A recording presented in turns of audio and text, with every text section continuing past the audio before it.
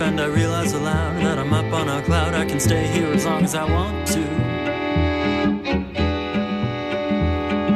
All that it shows are the wrinkles on my face. Try not to doubt that my life's not about all the time running out. You've got nothing but innocence to lose. I will not run this human race.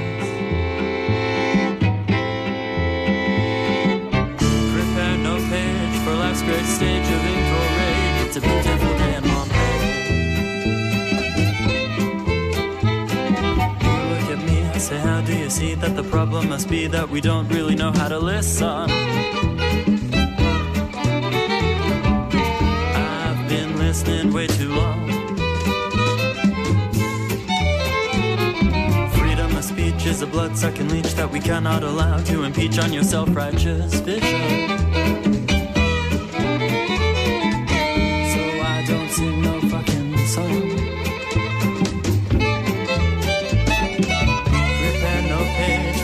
Stage of incorrect. It's a beautiful day in Pompeii.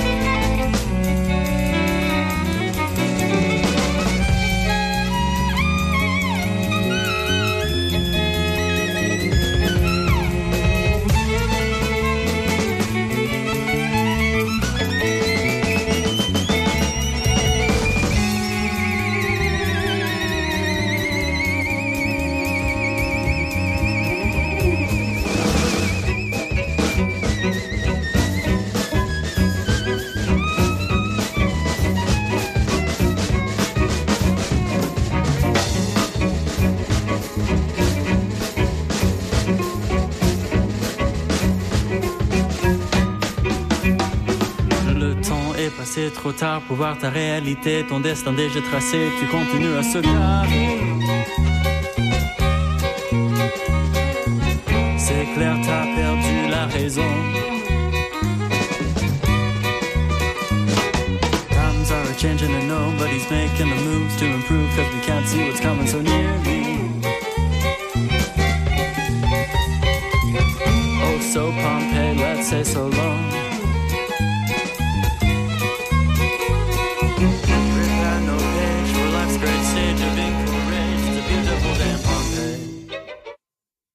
Welcome to the Truth to Power Show on Radio for Brooklyn. I'm your host, VJR Nathan. And with us today is co-host Jessica Hines of Meditative Writing. Welcome. Welcome. Thank you. Okay. So today's guest, how are you doing? First of all, Jessica, how are you doing? Everything I'm doing good. Yeah, good. I'm a little sleepy. Yeah. Because for me, it's, like... feels like 2 a.m. right now. I usually like to sleep in a little bit, but I'm glad to be here and excited to talk artsy stuff. Great. So today's guest is Enrique Flores Galbus, a native of Cuba, left Havana at age 9. His second book, 90 Miles to Havana, recounts the tumult of the revolution and leaving the island through Operation Pedro Pan. An artist, novelist, and teacher, Mr. Flores Galbus has exhibited his paintings in many solo shows in New York City galleries. Welcome, Enrique. Thank you. Thanks a lot. I'd love to be here. I'm glad to be here. Thank you. So why don't we start the conversation off with your second book, 90 Miles to Havana, and tell us a little bit about what's it about and when did you write it and how the process and a little bit about the history? Yeah, sure. I wrote the book around 2010, and it was many, many years after the event that are highlighted in the book, the leaving of Cuba in 1961. And it came a point where I had kids that were just about at the same age as I was when we left. And I thought that they should actually have an idea of what their parents, or their father had gone through. And so I started to research the whole idea of Operation Pedro Pan and what it was. And I realized that it was very few people knew about it. And it was a kind of a landmark operation. Within 22 months, there were 14,000 unaccompanied minors left Cuba en masse and landed in the United States in refugee camps. And the other auspices of the Catholic Church. And where we were from there, we were foster parented out all around the country. And I had realized that my brothers and I, we came together. They were 2 and 3 years older than I, and I was 8 at the time. And I realized that we never really talked about it, never really discussed the whole idea of leaving and being away from our parents for so long. And so we started this dialogue, and I would call them up every night, and we'd sort of share memories, and we build on each other's memories. And until I had enough, then I started to write it. And so I wrote the book, really keeping my children in mind, just to try to give them an idea of what went on during that period. Mm-hmm. And what were some of the memories? Can you share like one of them, or one of the most key memory that you have? Any key memories? Yeah, there were many key memories. I mean, we had wonderful times in Cuba. My father was an architect, and he was a young man, and he was building a lot of buildings all over Havana. And I remember going with him to watch him orchestrate the whole building of a large office building that ended up being the newspaper, a building for the largest newspaper in Cuba, Prensa Libre. And I remember watching him as all the trucks were pouring concrete and stuff. I loved the idea of cement. I was liked it. It looked edible to me. But I just wonderful memories of riding horses on the hillsides and sailing in boats and things like that. We just had an ideal childhood. So I was able to tell those stories to my kids, and they actually, the whole book started with nighttime bedtime stories where I told them about my lifetime in Cuba and just all these experiences, and using these two characters, Enriquito and Ernestina, who were actually in the first book. But there were lots of stories. I mean, most of them are in the book that I wrote. Interesting. And tell us a little bit about the creative process. Like we were talking a little bit about how decisions are made by the editor, and we'll get a chance to listen a little bit to the previous selections from like decisions to cut things and a little bit of the background of that story. Yeah, well, as being a sort of a novice writer, I'm a painter, and I really started writing just to tell the stories that I knew, and I've always been telling stories as an art teacher. I've thought about painting and painting history, and that in essence is sort of telling stories about paintings, and paintings themselves tell stories. So I had sort of a running start on the whole idea of writing. But one thing I realized was that it's a lot easier than I thought it was. I mean, it's kind of crazy to say that because it wasn't easy, but it's not the solitary, lonesome endeavor that I had imagined. When I first thought of writing a book, I thought of the whole book, the front cover to the back cover, and blurbs and everything. And I didn't realize that there's so much of it is a collaborative effort. So that once you finish your first manuscript, your rough draft, the editor has to look at it, and if you've written, that's when the fear of the editor's pencil starts up, and which I was aversion to before that first book. But they pretty much start to organize things in the way that they see their vision of the book, which I hadn't. As a painter, nobody's telling me what to paint or what colors to use or whatever. As a writer, I was it was in this collaborative effort which in one way made it easier and another way made it more difficult. Yeah. So in the second book, I had, having grown up in the Cuban Revolution, I was born in 1952, the year that Fulgencio Batista, who was a presidential candidate, saw his chances of winning were slim to none. So he got in cahoots with the army, and they orchestrated a military coup, which put him in power. And he promptly canceled elections and canceled the constitution, and then that's when the real Cuban Revolution started in '52. So all my life there was always a conflict or something boiling over, threatening to boil over in the background, which it did in 1959. Oh, good. You know, so your first book, what was the name of it? Raining Sardines. Raining Sardines. Yeah.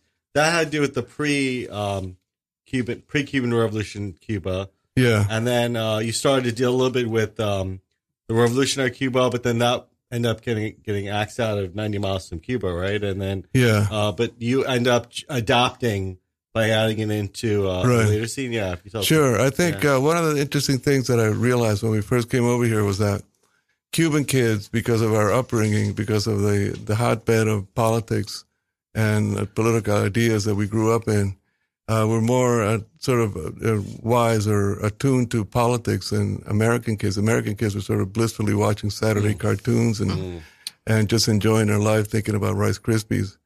And but in my book, I at the beginning of the book, the first draft, it included a lot of vignettes of things that I had seen and things that had occurred growing up within the revolution. And so when I started to write the book, I mined all these pleasant ideas, pleasant memories.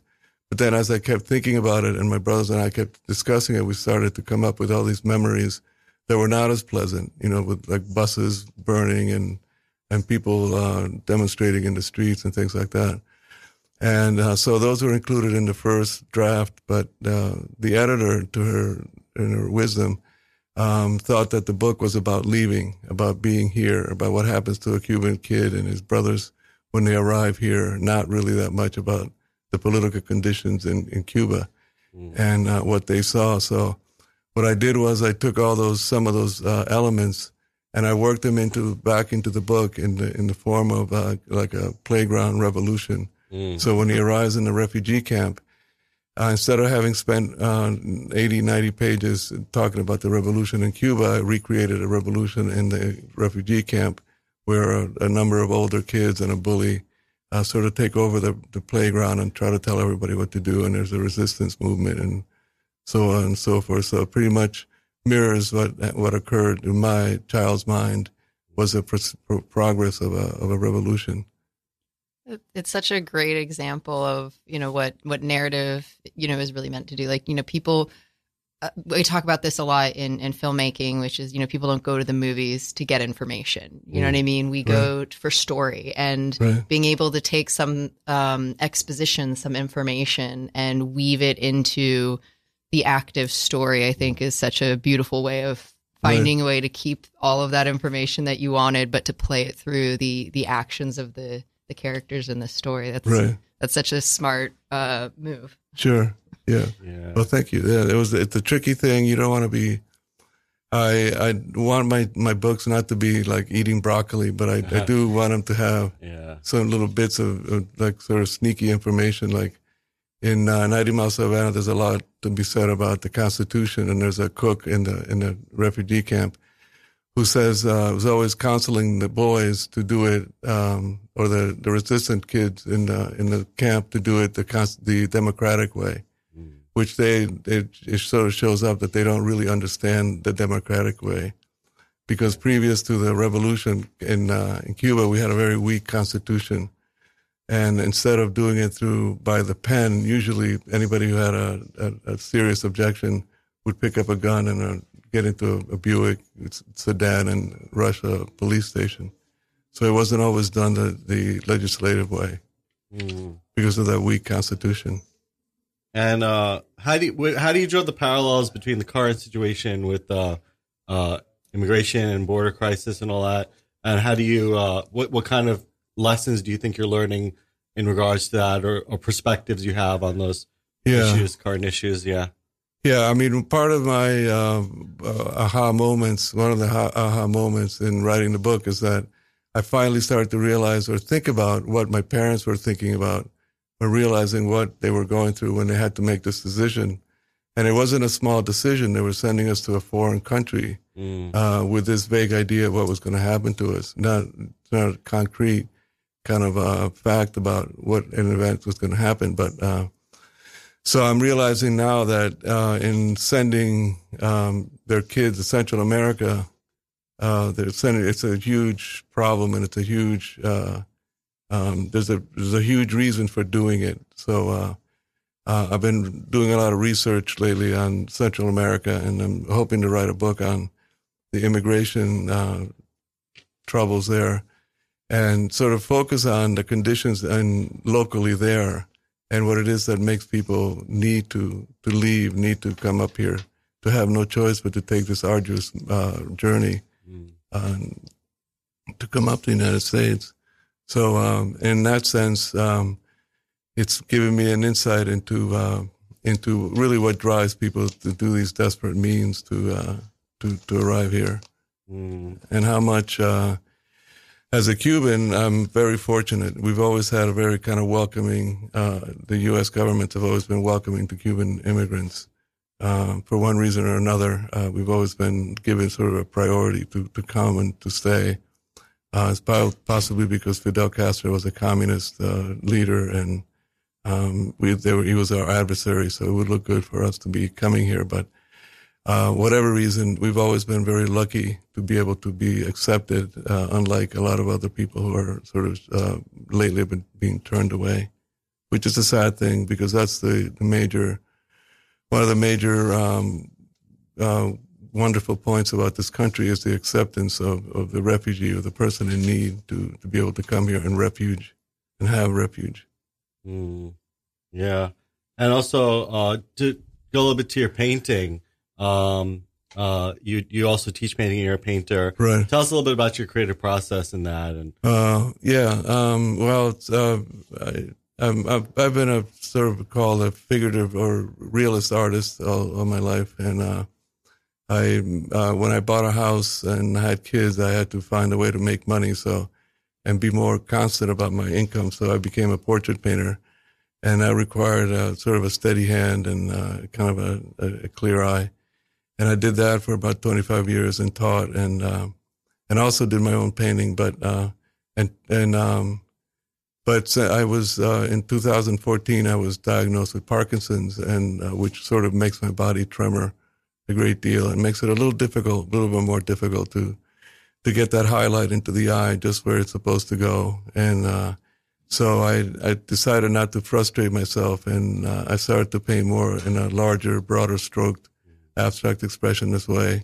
They're still figurative. They still have figures or things in them that you can recognize, but they're really more, they speak more to the need to have bigger emotions, because one of the symptoms of Parkinson's is that it tends to close you in, and if you don't watch out, you can actually get sort of cupped into this kind of position that your muscles and your limbs sort of contract into themselves, and so you have to do everything you can to open up and do everything outward. So I've tried to do that with the painting gesture and also the color, which is like it's an amazing thing what it does when you start to put colors and contrast, and it just affects your brain in a really positive way.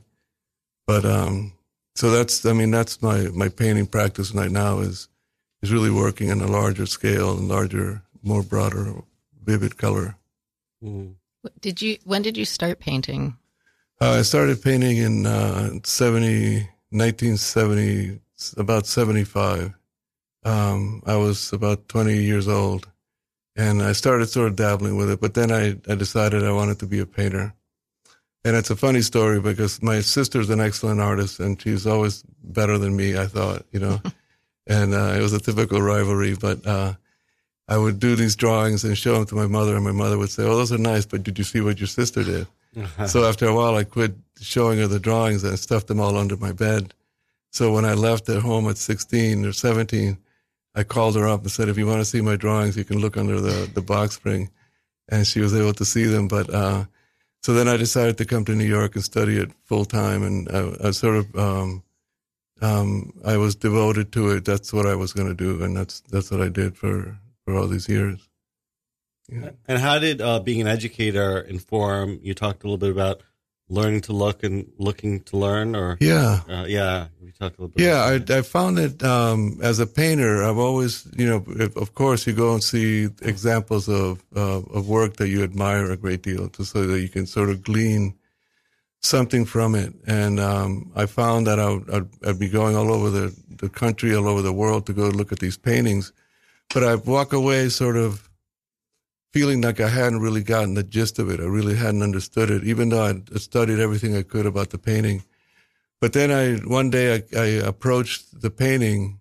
Actually, I was with a Cuban buddy of mine who was an excellent painter, and he has a good way with words, and he would be using these words and vocabulary in reference to the paintings, very specific, very kind of his own.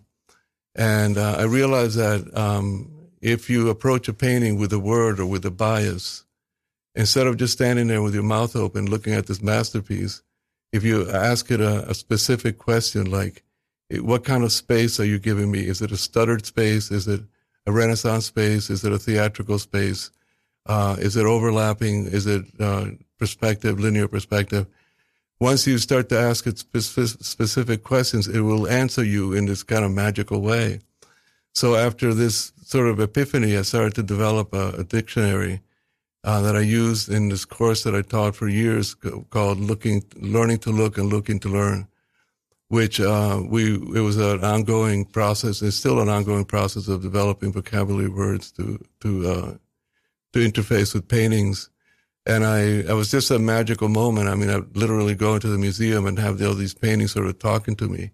It was just this transformation from day to night, and it was a wonderful thing. It was a wonderful discovery for me. That's so great, because one of the questions I wanted to ask you, as someone who I've traveled around the world and I'm always going to museums, and I'm always kind of walking through being like, this isn't my format, and I appreciate some things. And when I teach writing, the number one thing that I teach my writers is replace judgment with curiosity. And I think for a lot of people with the fine arts, we feel this need to come up with a judgment about art, or to be able to say something profound or like we know anything about it. And this idea of replacing that with curiosity and asking questions to create a better relationship with the art and to have a more profound experience. I hadn't thought about applying that to a painting. So that's really a good point. Awesome.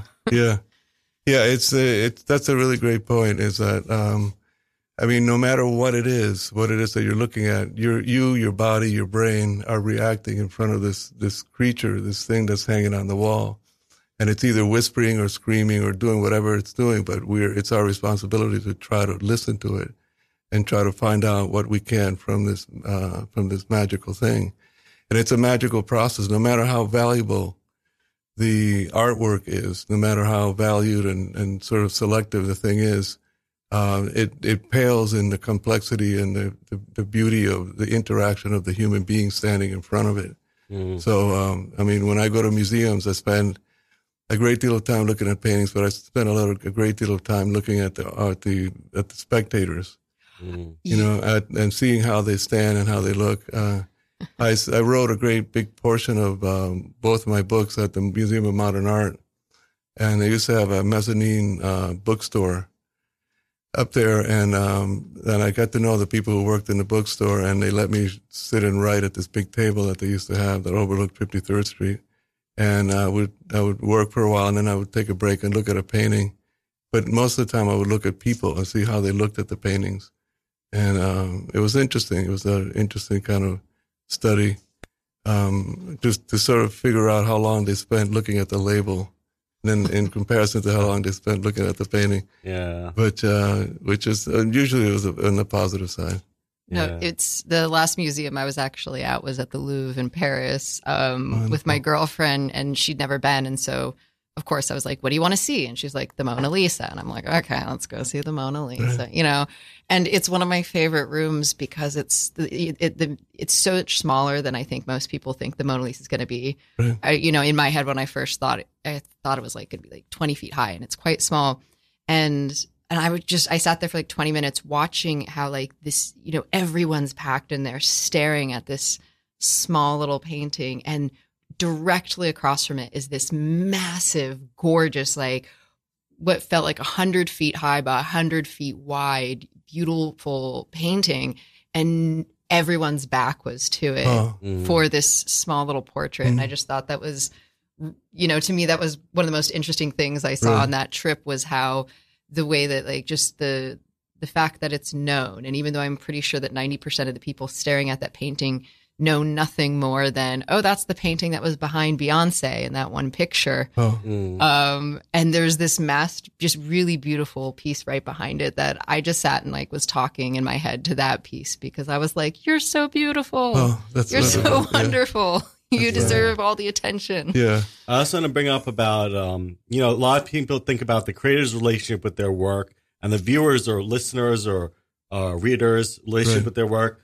Where do you place the value in, like, I think a lot of times people get obsessed with, it seems to me that you're shifting the emphasis to the viewer and listener and the appreciator, because that's really where the real magic happens, because we don't really know, once the creator creates it, they become a listener and viewer, and how your relationship with your own work perhaps has changed as a viewer, anything like that. You want to, how do you think, feelings on that? It's, with the books, I have I have ongoing wonderful experiences of being invited to go to schools and speak about the history of Cuba and the book, and get the reactions from the kids and when they read the book. And that's a wonderful thing to me. It's to see what they actually pick up, because you work and try to make a point come across, and all of a sudden you realize that they're really sort of digging into something else that you said the page before, but.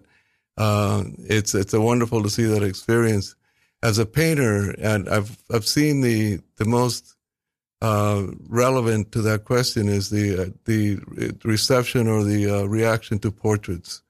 And I've always felt that there are a few portrait painters who actually get it right. Some like really mess around with the paint, and they really kind of are impressive. But there are just a few who actually get the living presence to sort of, in some magical way, to come out of that piece of cloth. It's like in a movie, sometimes you get that as far as a rendition of a character or in a book. But in painting, I think my ultimate hero has always been Velázquez, Diego Velázquez, a Spanish painter, who actually has got a beautiful portrait, Juan de Pareja, at the Met. And it's a portrait I've been looking at for 30 years and going and visiting. Every time I go to the Met, I always stop at the Juan de Pareja first, and then I go from there on so I could see the whole show. I've seen the whole museum in context of the Juan de Pareja.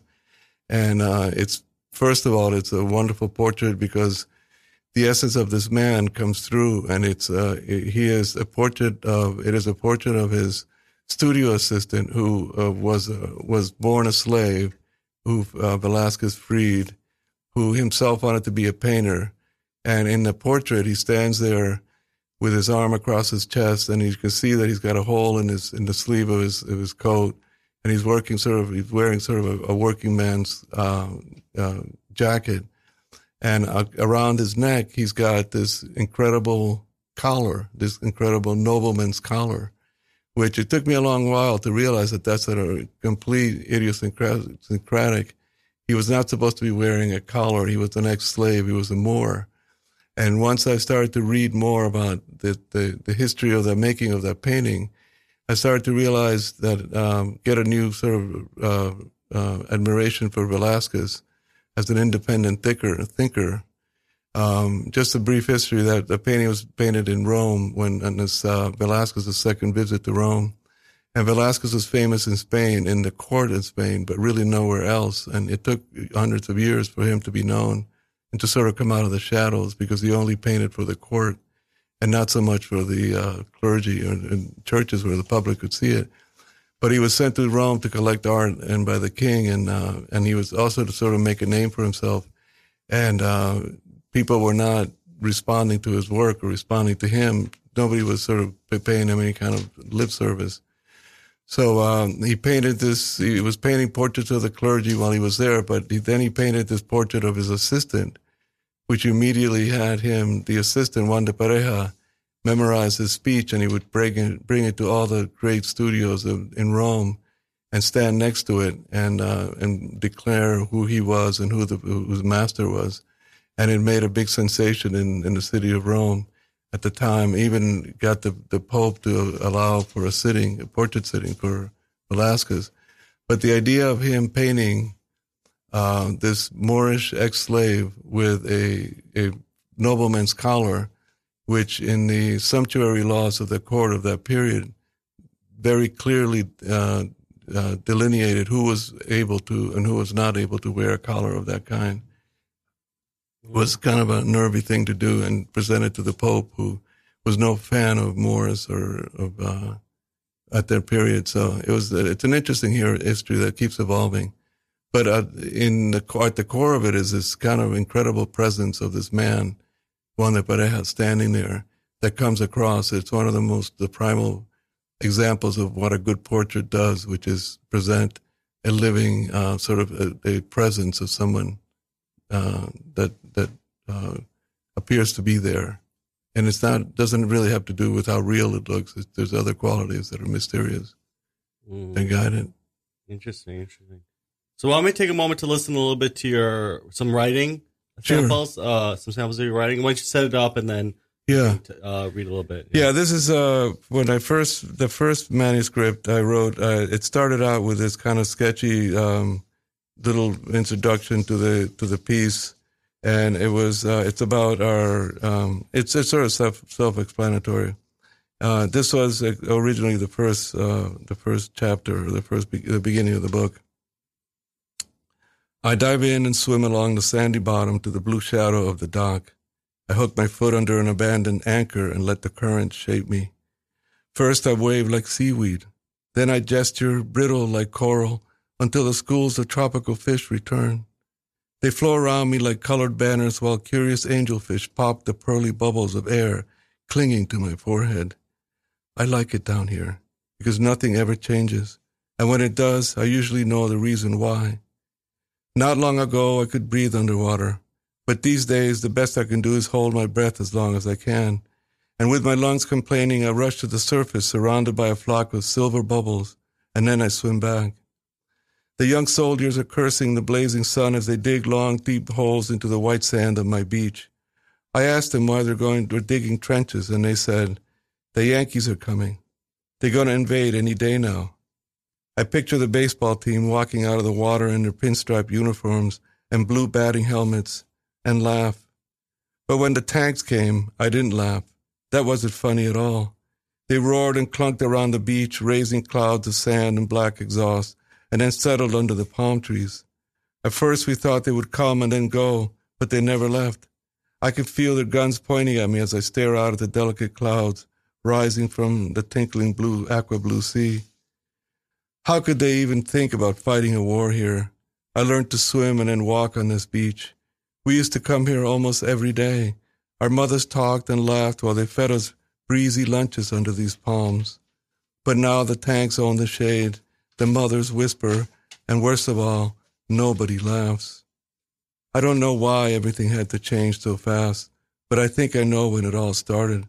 I have a picture of that day, that sunny day when the edges started to darken. Soon the delicate clouds will gather, and then it will rain, and the soldiers will be glad. So that was the original beginning of the story. It's just, it's a true story. They were, before the Bay of Pigs invasion, Castro and, his government was guessing as to where the invasion was going to happen. And they were digging up all the beaches and planting defense positions and all over the place. And it was just, it's kind of an odd image to see your beach sort of dug up and have it be a prospective place for an invasion. So that's what the piece was about. And I tried to write it in a simple, as innocent a voice as I possibly could. Excellent. Thank you. Yeah, no, just the contrast of like a place of play versus a place of war, I think was really lovely, and must have, to me, it feels like, because I was wondering, I was like, wow, how must, around 8 to 12 is where our unconscious beliefs begin to solidify in our personality and our psychology. Right. And so the idea that at that age to move, to be changed, have all of your surroundings change, and to have those type of political things happening around you, I was just, I was like, no wonder this person became an artist. Right. How else do you process that? Right. That, it must be so ingrained in you. But I love that contrast of, the innocent and the violent, and the play versus the war. It was really lovely. Yeah. Excellent. And one of the interests of yours, I understand, is you're reading a book, The Origins of Consciousness, and how, tell us a little bit about the thesis and how that's influenced or had an impact on you. That's the Julian Jaynes book, the Origins of Consciousness and the Breakdown of the Bicameral Mind. And that's really kind of an interesting book. I mean, it's a really interesting book. His theory is that man before 3000 BC, or around 1000 BC, primitive man operated by a means of automatic habitual reactions to known stimuli. That is, he reacted to things that he had already encountered before in a kind of habitual way. And when confronted by novel situations requiring a novel response, they would rely on the voice of an authority figure in the form of an auditory hallucination to guide them through it. So they were not, at that point, sort of self-aware man, and he's used examples of writing and cultural examples to point out this theory. And so it's something that changed as economic and cultural conditions changed. Language became visible as writing, and humanity developed a meta-consciousness, an awareness of our own consciousness. And that's when sort of a critical thought and kind of externalizing things started to occur. But it interests me because as an artist, I mean, we're always talking about inspiration, and it's like sometimes when you write a poem, or it's like somebody's telling you that, putting the words together, putting them in your head, or we often will say that, I don't know where they came from, they just came. It's as if they come from outside of us. But in reality, they're cooking up in our brain and sort of being mingled and sort of put together in time with in sequence with some kind of real life event happening to trigger it. But we, as artists, we're sort of always sort of blaming inspiration as this external, thing that gets us going. And also in this kind of weird era that we're in right now, it struck me that there were interviews with people who back our current president, who one of the things that they said was that he speaks for me. I hear his words in my head. It's like I've said them. And that scared the hell out of me when I heard that. And I thought we're sort of regressing to this kind of pre-conscious level of following blindly authority figures and whatever ilk or whatever stripe they are, which I think is dangerous. So that just brought out that idea. And just the finding of that book was also very kind of a lucky thing. But I was at the museum in Brooklyn, and there was a show on David Bowie, and they have a picture of his traveling trunk. And I had been thinking about the book, and somebody had mentioned it, and there in the traveling trunk, among the 6 books that he always traveled with, was Julian Jaynes' book on consciousness. So I thought, I got to get this. And I was at a show, and I met this really interesting character who we were talking about a painting that I had done called I See No Tiger. It was it's a large bush with a tiger embedded in the bush, behind the bush. And so he's the one that came up with the whole idea. This is bicameral mind. And so we suggested I get the book. Excellent. And also, I guess you were talking a little bit about, we were discussing a little bit prior to this about patriarchy and about how, a lot of times the traditional or conventional thinking is that, men are, the ways in which men can benefit from the dismantling of the patriarchy and kind of, and that men can benefit from, more egalitarian and more equality and more equity. Talk a little bit about kind of your impressions from that, or. Yeah, well, this is a sort of a layman's, outlook on it. It's just sometimes some things sort of hit you on the forehead and you go, wow, I didn't see this. But, it happens too often that you have these school shootings and it's always a young male. And you have this, if you look at the crime statistics, it's all male and a very, very little female violent crime. And then I realized it hit me. It wasn't a humankind. It wasn't a humanity problem. It wasn't a mankind problem. It was a gender problem. Yeah. That somehow we have to address, and we're just not. I don't see anybody really talking about it. Yeah. And we would benefit greatly. I've always grown up around very powerful and very accomplished women. And my mother, my grandmother, and my wife and my daughters are people I admire greatly. And I wouldn't be afraid to have them, take over the ruling thing. They might do a better job. Yeah. But I think if you look at history, you have to look at it. If you look at it in a gender kind of bias, it's like, what have we been doing? What's wrong with men? What's wrong with our young boys? What's wrong with the way that we're raising them? Yeah. So as a writer, I've been itching away at it and trying to figure out a way that I can write in a positive way.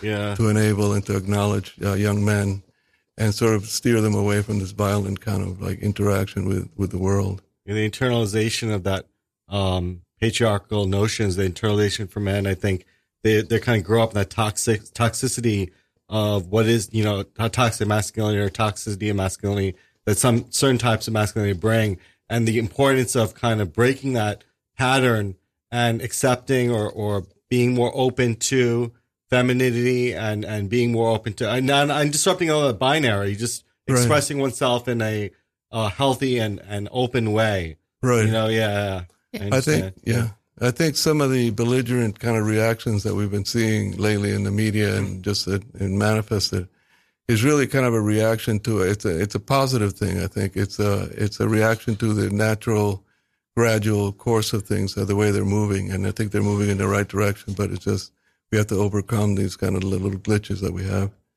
It's definitely a human.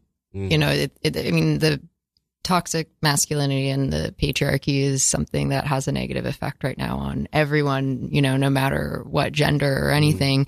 And so much of it is this, I do prefer to talk about it outside of the gender binary, but the idea that for a very long time, a lot of, the people of this world were taught that vulnerability is weakness. And, I know I have a lot of friends that grew up being taught that the only emotion that was appropriate for them to display in public was anger.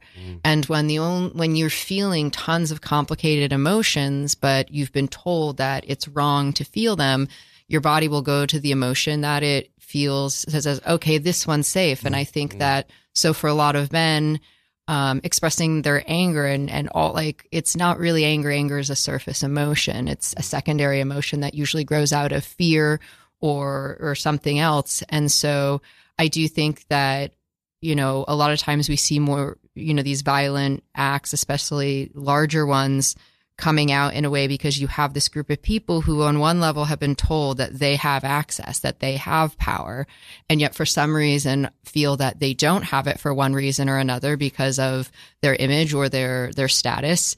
And then they're having all these complicated emotions that, then they are in their culture are told they're not supposed to be feeling, or they're not allowed to feel.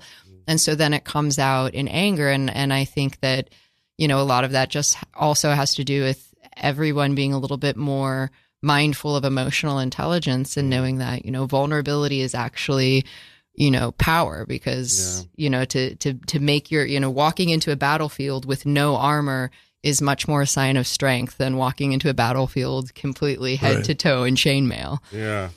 Right. Yeah, definitely. I think that we understand that people seem to think in terms of like power being about making things happen, being the doer, being the maker, but participating in the process, allowing the process to unfold. And just like in a boat on a water, you wouldn't, the ocean is the one that has the power, and you're just kind of steering, doing less amount of work than you would, then you're gonna have to overcorrect. You have to allow usually the currents to, to direct you. Yeah. Yeah. The idea of being a birther rather than a builder is what I say usually as creativity. I find, I was like, men build a lot more things because women birth more things. It's just a little bit more natural with the anatomy. Yeah. But learning to do both, and I think it's important for women to learn to build more and men to learn to birth more. Yeah. Exactly. Yeah. I was thinking that too. Like a lot of times in the history of courses, in the history of classes I've been at structured education, it seems like the men are always the one who are, raising their hand, and women, in the general, they tend to be a little bit more, generally speaking, but they tend to be a little bit more shy to speak in class. I think it's also because socialization is about, and a lot of times this comes up in college, especially. The professor will be like, if you're the one who's always raising your hand, always talking, learn to take a step back and allow other people to speak, and if you're the ones who's a little quiet, then allow yourself to speak up. Yeah. Yeah. And because it's a learned behavior with a lot of women, I know, and it's true that, you raise your hand enough times and you don't get called on, or you just get interrupted, or your ideas get, as someone who's worked in like marketing, and I've run a few companies, and I've had some partners where it's just true. You get exhausted with being like, every time I present an idea, it gets shot down. And then 6 months later, my business partner, who is male, would bring it up, and then we would do it. And eventually you're just like, this feels like, it gets exhausting after a while. And so I think recognizing that, and if I think, especially in the classroom, it is absolutely the teacher's responsibility to monitor and adjust their unconscious biases. So when I teach, I know that consciously I'm not X, Y, and Z, but I know that there's generalized unconscious biases against certain sexes or races or genders. And so I make sure that, I consciously bring myself aware of that, so that, because you can undo those unconscious biases in short term. So like, let's say you have a classroom and you're teaching science, and that there's an unconscious bias against women in science. So the best thing you can do is right before you go in to teach that class is to educate yourself on some of the best, the most well-known or unwell-known female scientists and leaders in that field. And just by studying those right before you go into that class, you're going to be less likely to unconsciously call on the men more than the women. And it takes a certain amount of mindfulness to know that, like, it's okay that you're, like, no one's blaming you for being unconsciously biased. That's a product of our culture and our news. And that's going to take many more generations for us to change. But you absolutely, in a moment, if you're going into an environment where you're going to be interacting with people who are marginalized, then you absolutely can take that action and Google and just do a little bit of research so that, you're not continuing with that behavior. That's how we create communities. That's how we build communities. That's how we strengthen communities, is by that mindfulness, I think, Right. Yeah. Right. So good. So let me just quickly do a couple of shout outs for the Radio Free Brooklyn. You're listening to Radio Free Brooklyn, Truth to Power show. Radio Free Brooklyn is a 501c3 nonprofit organization whose mission is to provide a free and open platform to our community and promote media literacy, education, and free expression. We rely primarily on donations from listeners like you. So to help support our mission, we invite you to make a one-time donation or monthly pledge at readyforbrooklyn.org/donate. Every cent helps us continue to stay on air.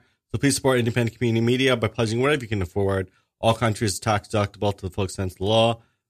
If you'd like to go to readyforbrooklyn.org/truth-to-power and sponsor this particular show or any of our sister shows, please go to readyforbrooklyn.org/truth-to-power, and there's a little link there to sponsor this show. Since we have dues that'll help subsidize the show. Radio Free Brooklyn is proud to announce that it has been launching an after-school program for local teens in 2019. So go to readyforbrooklyn.org/afterschool, and remember that all donations, or if you're interested in participating or contributing in some way, please go to readyforbrooklyn.org/afterschool. RadioFreebrooklyn.org/iPhone and /Android will allow you access to the apps.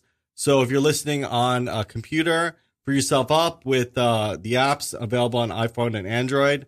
And finally, to find out more information about news and special offers, please go to RadioFreebrooklyn.org/newsletter and sign up for our newsletter. Before we go out, I just want to say that the opening song was from Two Birds Band, number 2 Birds Band, when you're looking up on Apple Music or anything like that. And that we listened to Pompeii on their album String Groover. And going out, we'll listen to the Joker and their song on the String Groover, the Joker. But first, I just want to give last comments or thoughts from Enrique or Jess. Yeah, I have a short poem that if I could read it. It's just short. And this is my impression of Havana when I first went there in 1997, right after the special period. Havana was going to strip dry and clean. Havana, Atlantis, sweet Havana, brittle honeycomb, paper thin, walking bones. All that remains in this sinking reliquary are your hushed amber memories of honey flesh and the ghost. With the satchels of sighs, they brush my cheek as they whisper by, to scribble over thresholds, stuttered monologues that rustle the veils. And the walls speak of chance encounters and sudden rains, a fist in the pocket, cloud of cologne, dropped coins and youth in the gutter. The broken-hearted pray for redemption, but they'll settle for revenge. Luminous confection in this carnival of dust. Excellent. Thank you. Beautiful. Yeah, and if anyone wants to do some writing, some meditative writing, I've got a workshop starting on the 20th, so you can go to meditativewriting.org. And if you mention Truth to Power, you'll get some free goodies and a little one-on-one as a thank you for listening to the show. Yeah, that's all for me. Excellent. Thank you so much. Listening to The Joker by Two Birds Band. Thank you.